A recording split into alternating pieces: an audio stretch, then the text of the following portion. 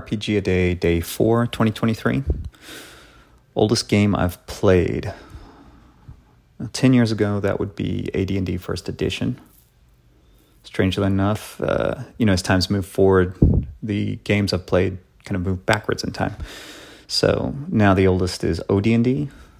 Not very much interesting there to say, but I didn't play it until GaryCon 2022.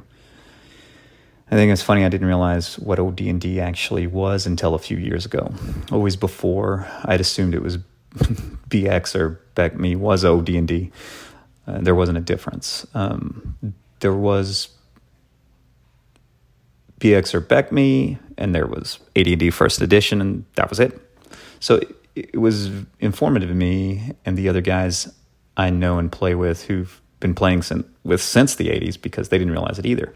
And, I enjoyed it, and that experience combined with some other of the great content creators out there have sparked my interest enough to get a copy of Swords and Wizardry and PDFs of the original books. And I think it's something I'll probably run and use in the future. It's very exciting to me in some ways that I can still pick up these decades-old RPGs and have a blast with them. And often they're, the lowest costs alternatives for people as well. So I think this hobby is really great in that you can play that same game literally forever and find new fun in it. Really, especially with some of the retro clones. This is also one of the lowest cost hobbies you can really get into, and really inexpensive when you take into account, cost on a per hour of fun basis.